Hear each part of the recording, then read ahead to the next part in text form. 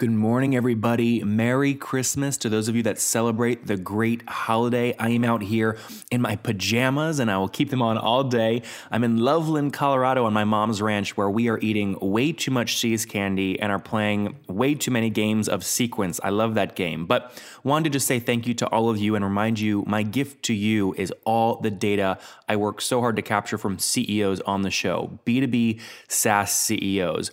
Remember, you can get all the data free in a big, beautiful spreadsheet at getlatka.com. That's GETLATKA.com. Go there today and check it out.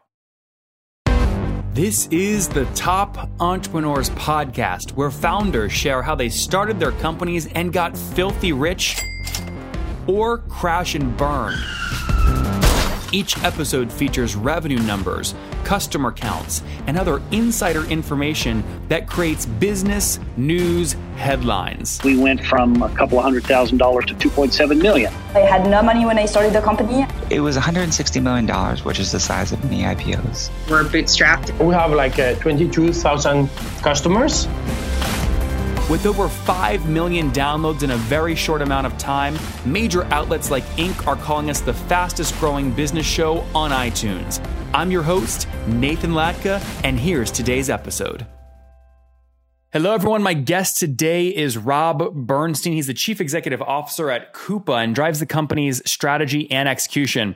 Over the past 2 decades, he's got experience in the business software industry, coming from Coupa from SuccessFactors, where he ran global product marketing and management as a member of the executive management team. The company scaled from an early startup to a successful public company. Before that, he directed product management at Siebel Systems, where he helped build a Siebel ERM into one of the company's fastest growing product lines. He also did a stint in management consulting at McKinsey & Company and spent 4 years at Accenture, where he focused on global SAP system implementations. All right, Rob, are you ready to take us to the top? Sure. Well, you've seen your fair share of kind of enterprise SaaS, huh? I have a couple of decades of it actually now, yeah. Couple of decades. All right, tell us about Coupa. What's it doing? What's your business model? How do you make money? Well, our business model is subscription, as all SaaS companies, and we help organizations optimize the way they spend money. So we help them with their procurement processes, their invoice processing, their expense reporting, sourcing, inventory management, supplier information management, every way that a company applies IT to help them optimize the way they spend money and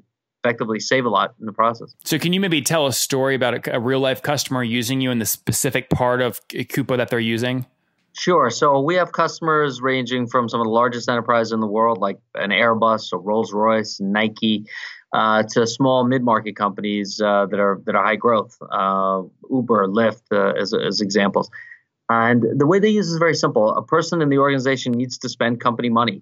The first place they go is Coupa. So they'll request the goods and services that they need. They'll go through a shopping cart-like experience, whether it's a laptop or legal services, marketing collateral, whatever it may be, gets approved and gets routed to preferred suppliers. And then those suppliers procure those goods and services. We handle all the back office reconciliation, invoicing, payments, and the company is ensured that they're buying against these great rates and controlling their spend. And on average, just so we can avoid talking about every cohort, because I'm sure you do tons of cohort analysis, but on average, what's a customer or business paying you per month or per year, whatever you track?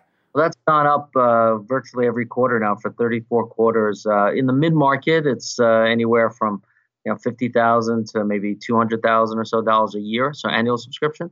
And in the enterprise, it's hundreds of thousands, in many cases, a couple of $1 million a year. Yep. And you said it's gone up pretty consistently over the past 36 quarters. What has been the main lever of that revenue expansion? Is it number of seats? Is it additional product upsells? Is it some other value or number-based metric? No, it's actually the depth and breadth of our overall platform. So when I talk about that number increasing for 34 quarters, I mean every new deals closed in the quarter, each substantive quarter continue to go up. And they go up because we have a lot more to offer.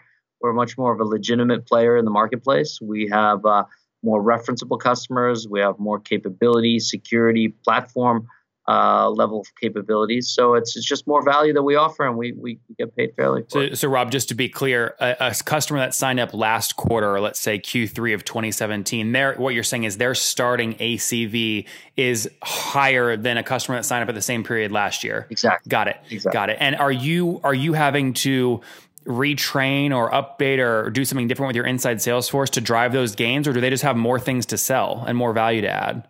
Well, a lot of that value comes from, a lot of that higher price point, quarter in, quarter out, comes from just the platform itself, awareness of us in the marketplace, the referenceability of the customers. So it's the market pricing that's taking us up. And we compete with some of the largest enterprise software companies in the world. So these are still very small price points. Well, Oracle, SAP, and others. You look annoyed when you even just say their name.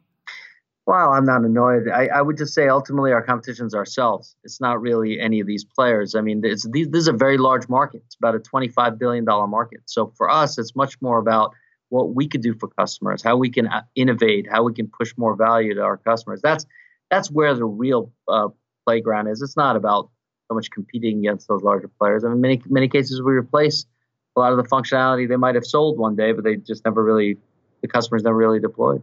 What year did you launch the company in? The company we really got going in 2009, January, February 2009. And why do you say really got going? Was 2008 the struggle years or what? No, 2009 was struggle years, 10, 11. I mean, every quarter. It still was a war, right? Yeah, it's always a war. It's execution, right? It's day in, day out execution. So, no, it's just different sets of challenges every year. But we feel like we're on our way to doing something pretty special here. Bootstrapped or raised capital, and if raised, how much? We've raised a total of, I think now, about 180, and then we did an IPO. So after the IPO was about 75, we did a secondary.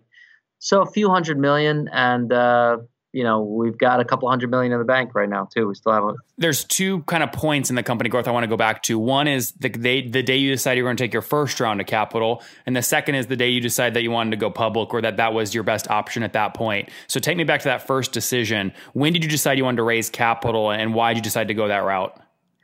The reality is with a software as a service business, your sales and marketing costs up front are relatively high. Your development costs are relatively high, and you're not getting paid back for a bit. So you can use a capital infusion to get the wheels spinning a bit. And once you do, you have the opportunity to start getting scale. So we've expanded our margins for virtually every quarter for 34 quarters, both subscription margin, gross margin. And we've been now cash flow positive for the last trailing 12 months. So we've gotten to a place where now we don't necessarily need capital. But to the point you made about why, so IPO, then you have another event. That's more for marketplace legitimacy. It helps customers feel much more confident that you're around for the long term. You're not just going to get tucked in somewhere. You mentioned payback period a second ago. Currently, what payback period are you optimizing for? Maybe just talk either your mid-market or enterprise cohort. Well, we've always been optimizing on LTV to CAC, so lifetime value of a customer, and then CAC being cost of customer acquisition. So, we're running really well there. It's about over 8, but I think publicly, to be safe, we talk about a little bit lower, 6 or something like that. But the reality is, once we have customers join us and we do right by them, there's a low likelihood they're going to churn. So it's all about then trying to get them on board in a relatively cost-effective manner, and then build a long-term business off it. Rob, you know this and you've already thought about it, but I want to tease it out for the audience. Having a healthy LTV to CAC ratio can actually kill you from a cash gap perspective if it takes you too long to recover that and get that ratio. So you still have to think about time period. What does it take you right now to recover your CAC? I mean, is it 12 months, 15, 6? We slice that by market when we look at it internally, but we don't share that publicly. Okay. Is there something you would recommend for someone kind of in the same space should be optimizing for in terms of payback? Let's focus just right now on your enterprise accounts when it's more than a $200,000 ACV. I would much more I would suggest for them to focus much more on how sticky their product is, because I get the point of getting their money back and recovering and the importance of that.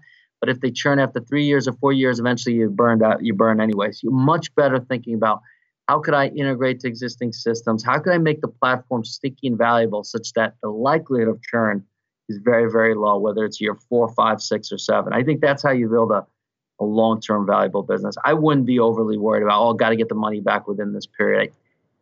You got to, if you believe in your offering and you see the opportunity set in the market, I'd focus more on stickiness and long-term value creation. In your mid-market cohort, we'll talk about stickiness since that seems like to be a big focus. In your mid-market cohort, what's your logo retention annually? We don't talk about logo retention either publicly. What's it definitely above? You can give a big range if you want. Oh, I mean, obviously above 90, obviously.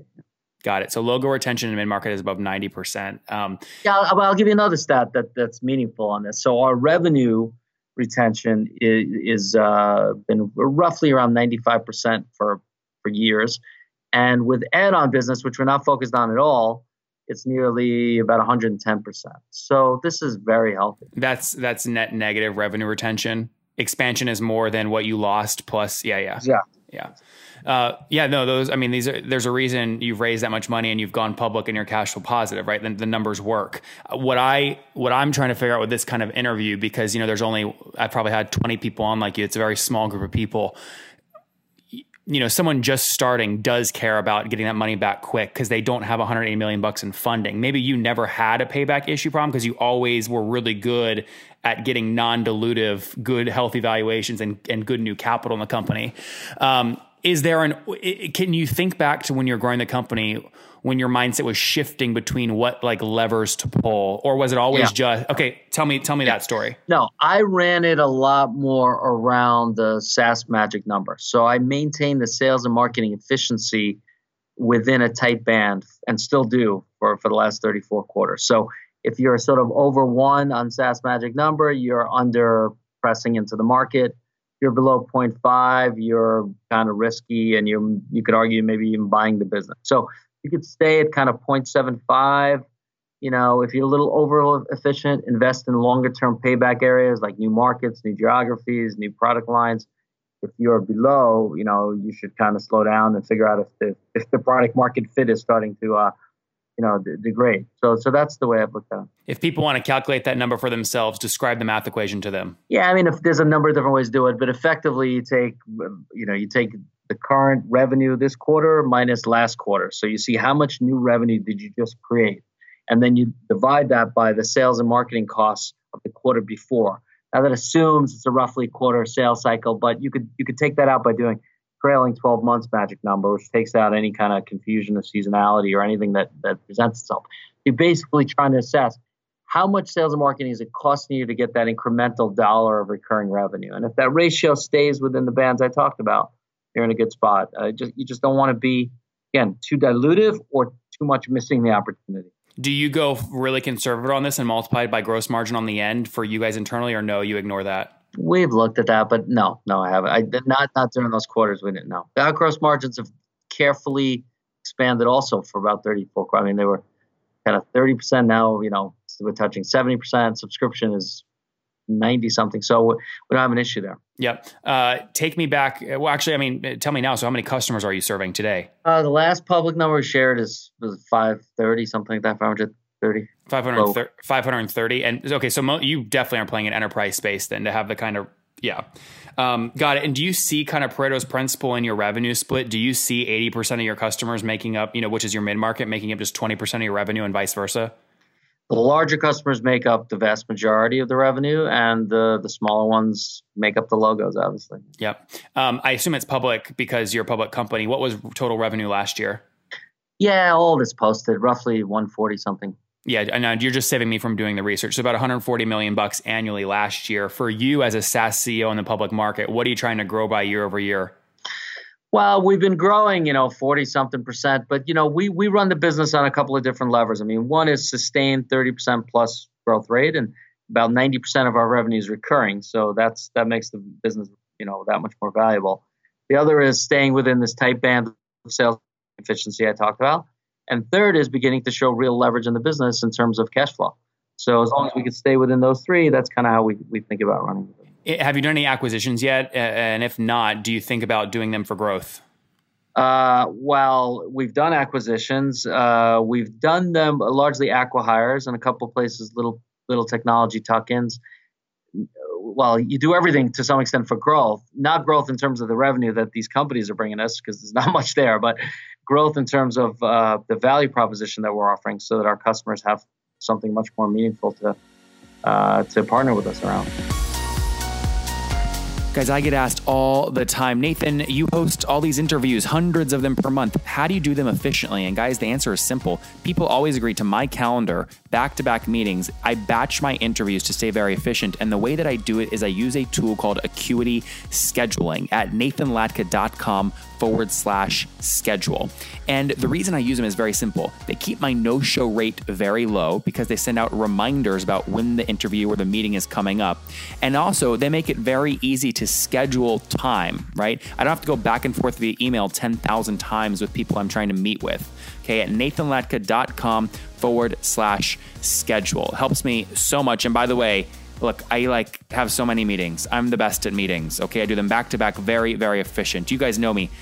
Many people say I'm the most efficient they've ever seen. Okay, so I use the tool. It's so efficient. And by the way, I got Gavin. I said, Gavin, he's the CEO. I said, I want a great deal for my people. He said, Nathan, well, most people get a 14-day trial. Isn't that great? I said, no. He's given us a 45-day free trial at nathanlatka.com/schedule. That's not going to stay up forever. So go get it now. nathanlatka.com/schedule. There are some companies that I've talked to in kind of the B2B SaaS space where whether they want to admit it publicly or not, and I won't name names, they see what their PE ratio is, and they know they can go buy a company at a revenue multiple that is lower than what the public markets will value the same revenue. You just don't even play those games? No, that's just CFO, finance, spreadsheet arbitrage stuff. And we're focused on customer value creation. What can we give them today? And if we don't have certain pieces, we can get there faster, then we consider it. Number one on the list of acquisitions is the actual people. Are they into what we're doing and they want to help us get there faster? That's the driver. It's not. That's something you do at a very different stage. We're not. You're pretty rare. Well, first off, IPO date was October 2016, right? Last year. That's right. Yeah, and you were, and just to be clear, you didn't come in with a VC round and you were an EIR or something, and you were one of the founders, right? No, actually, one gentleman from Oracle left, started the company. They got it to about 19 people, and that's why I said to you, January 2009, that's when I came in. Remember, that was a very tough time. Yeah. I ended up taking the company down a lot, and 3 months later, we only had 6 of the same 19 people, and then we started building from there. So we kind of, you could argue, restarted, maybe not, but we really got going with the company. Was it pre-funding though when you came in? No capital been raised yet? No, there was capital. How much?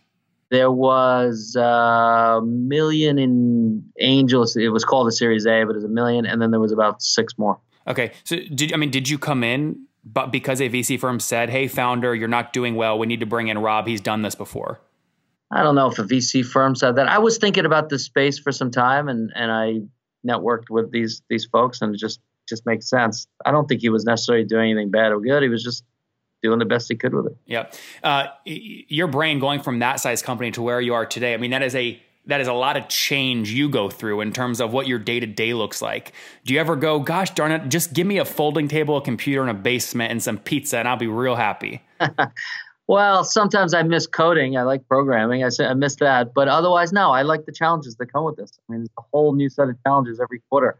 We're up to 850 or so people. We're a global company now. As I said, hundreds of customers. So I like every part of it. It's fun. If Salesforce comes in and offers you, call it, $3 billion to bring you under their wing, do you take the deal? I don't think that way. I really don't think that way at all. I really don't think that way. No, it's not about if you think that way. I'm just saying, let's say it happened. You get an email, the thing's there. Generally, how do you think about an acquisition offer? Well, you do your job as a CEO. You take the papers, you bring it to your board, and you have a good, thoughtful dialogue about it. Along the way, you can imagine a lot of people have been interested in this company. But what are they interested in if they are? They're interested in what we're doing in the marketplace, how we're innovating, how we're driving customer value. That's what we're focused on every day. I don't spend time on stuff like that. Last moment in your history I want to focus on before we wrap up. I think your valuation took a hit. And now this sounds negative, but I think you'll explain it strategically. When you IPO'd, your valuation day one, or at least the $18 price point, was lower, I think, than the last valuation, your last funding round in the private markets. Is that accurate or no? No, it's not accurate. It's not accurate. It was actually the other way around. It went up going so much higher that, it was sort of had to be No, Rob, you increased big time on day one. I'm talking when you priced it, not on day one. I know you killed it on day one, but when you priced it at 18, that I believe was conservative relative to the valuation you'd already received in the private markets. Is that accurate? No, that's not accurate either. We were somewhere in that same neighborhood. It was just like roughly unicorn kind of thing, and we entered in at the same place, and then it went up to, I don't know, 1.7 billion or something, and it's been around that, up and down in that category for a while, in that general space. Cut your brain apart for me in that moment. You decide to go public. Why decide to go public as an instrument to raise capital or legitimize yourself, or what? Was it really just that legitimizing the business? Legitimacy was very important, because when you go and, when you're going in there and you're closing deals that are $1-2 million a year, the buyer wants to know that you're in it to win it. You're in it for the long term. You're building a real business. And so that was very important. And just awareness, market awareness as well as a standalone platform. So that was the fundamental driver. And that's worked out. I didn't know. First quarter in, I wasn't sure. Now, 4 quarters in, I could tell that was a wise move for us. All right, let's wrap up, Rob, with the famous 5. These are one-word answers. Number 1, what's your favorite business book? Favorite business book? I still haven't read it. I've read so many, but I still haven't read it. I'm still open to I'll be at the airport tomorrow. We'll see what they have. All right. Number 2, is there a CEO you're following or studying? A lot of them. I mean, all the ones that you'd imagine, right? Steve Jobs around innovation. John Chambers, I've had a chance to meet around growth and sustaining growth in the long term. Just so many. I had a chance to meet a lot in business school, so I follow a lot of folks. Try to get the best out of each one. Number 3, besides your own, is there a favorite online tool that you have, like maybe Acuity scheduling? No, my favorite online tool is email. I think it's highly underrated. I think people avoid it too much. They text each other. They put on other applications. I think it's all you need to communicate with a lot of people very quickly. I like it a lot. Number 4, how many hours of sleep do you get every night? Oh, anywhere between 2 and 10. So if there's too many nights of 2, then it becomes 10. And once in a while, there's a 10 in there that really works for me. And what situation? Married, single, you have kids? Married, 2 boys, 12 and 8. And how old are you, Rob? I am 44. All right. Remember yesterday, yeah. Good. Hey, happy birthday. Last question. Take us back 24 years. What do you wish your 20-year-old self knew? Probably knew that there's a lot more opportunity in the world that could be explored faster. I probably wouldn't have been as focused on being well-rounded. I probably would have ran out to Silicon Valley earlier. There you guys have it. Don't focus so much on being well-rounded. There's a lot of opportunity out there. Go for it. From Rob. Joined Coupa back many years ago in 2007 or 2009. Since the company's raised $180 million, obviously went public, raised a bunch of capital. They're now, again, helping many of these companies, the largest companies in the world, over 500, really do expense management and helping folks understand inside of companies, what to buy, how to buy, almost like it's not really an RFP, Rob, but helping people get best prices for things their employees need and managing all of it in one spot. Thank you so much for taking us to the top. You bet.